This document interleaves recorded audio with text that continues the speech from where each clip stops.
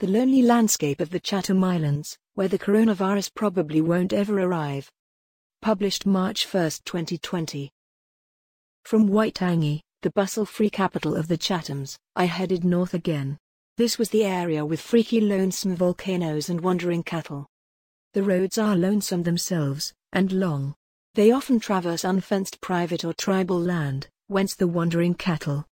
The landscape reminded me of the remoter islands of Scotland, with lots of rocks and heather, or something like heather, as well as black basalt and attractive but cold beaches.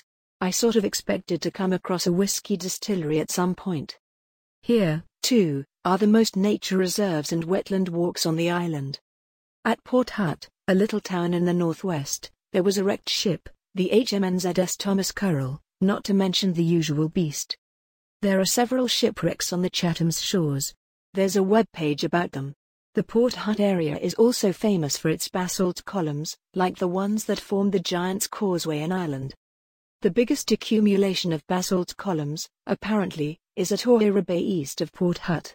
I took photos from a distance, but they didn't really do justice to this incredible formation. You can see some better images of the basalt columns at Oira Bay east of Port Hutt on a page by Southern Alps Photography. You can see that they really are a lot like the Giant's Causeway.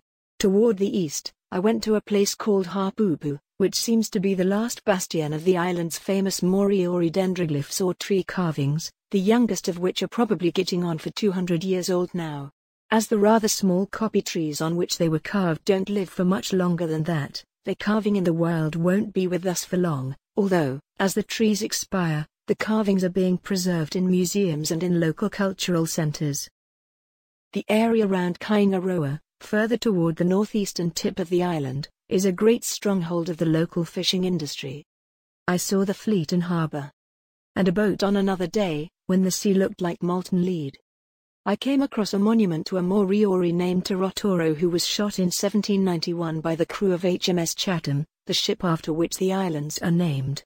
The monument also includes plaques dedicated to people from the Chathams who have been lost at sea since that time. And I went to a community dinner at Kaingaroa, where I hoped to have weka, a local delicacy. Weka weren't native to the Chathams, but they were introduced some time back and now the locals even refer to themselves as weka. Getting onto that community dinner, we had weka pate which was nice, and weka stew, but the fish was better. What I really enjoyed about the fish was that I had a real selection: blue cod smoked, blue cod raw in coconut sauce, freshwater crawfish and crayfish from the sea.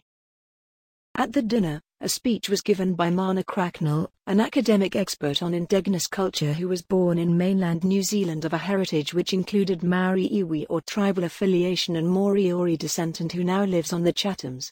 Mr. Cracknell has for years worked closely with Maui Solomon, of the late Tami Horomona Rahotomi Solomon's family, to revive the knowledge of the Moriori.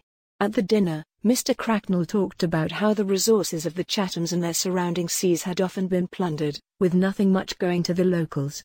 In the 1980s it had been crayfish. At present, there is an application for mining phosphate on the islands. Mr. Cracknell also described how, when he was smoking fish on the beach, he was surrounded by the bones of early Moriori ancestors which often emerged from gravesites, and who had actually been murdered on the beach in droves in the earliest era of Maori conquest. He said it had given him sleepless nights for 2 weeks. It shocked me too, as I didn't know too much about that. He said that rather than fight, the early Moriori had said to wait 7 or 8 generations for everything to settle down. Which is quite far-sighted I suppose, though it did not do them much good at the time. I visited the new Kōpinga Marae of the Moriori. It's only a few years old and therefore quite a bit more flash than the older Whakamaharatanga Marae of the Maori people on the island, at Taonai. The Marae contained preserved dendroglyphs, and a carved pole with the names of 1,600 Moriori who lived on the islands at the time of the Maori invasion in 1835. There was a sign showing that it was at the antipodes of a village in France.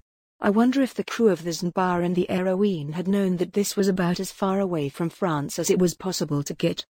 Finally, I made it at last to the Thomas Mohitau to Oranga Eco Reserve in the southeast. This involved hiking over heather to a low forest, a good day's hike that I hadn't been able to manage the first time I was in that part of the island. The Tayuta walk was a bit scary, as there were wild pigs there, and I nearly got lost in the impenetrable jungle, perhaps as a result of taking the wrong sort of trail. I had planned to go to Pitt Island as well, but the air service to that island is very hit and miss. A while back the motor of the plane they were using to hop between the islands blew up on the runway and Pitt Island was without a plane for 9 months.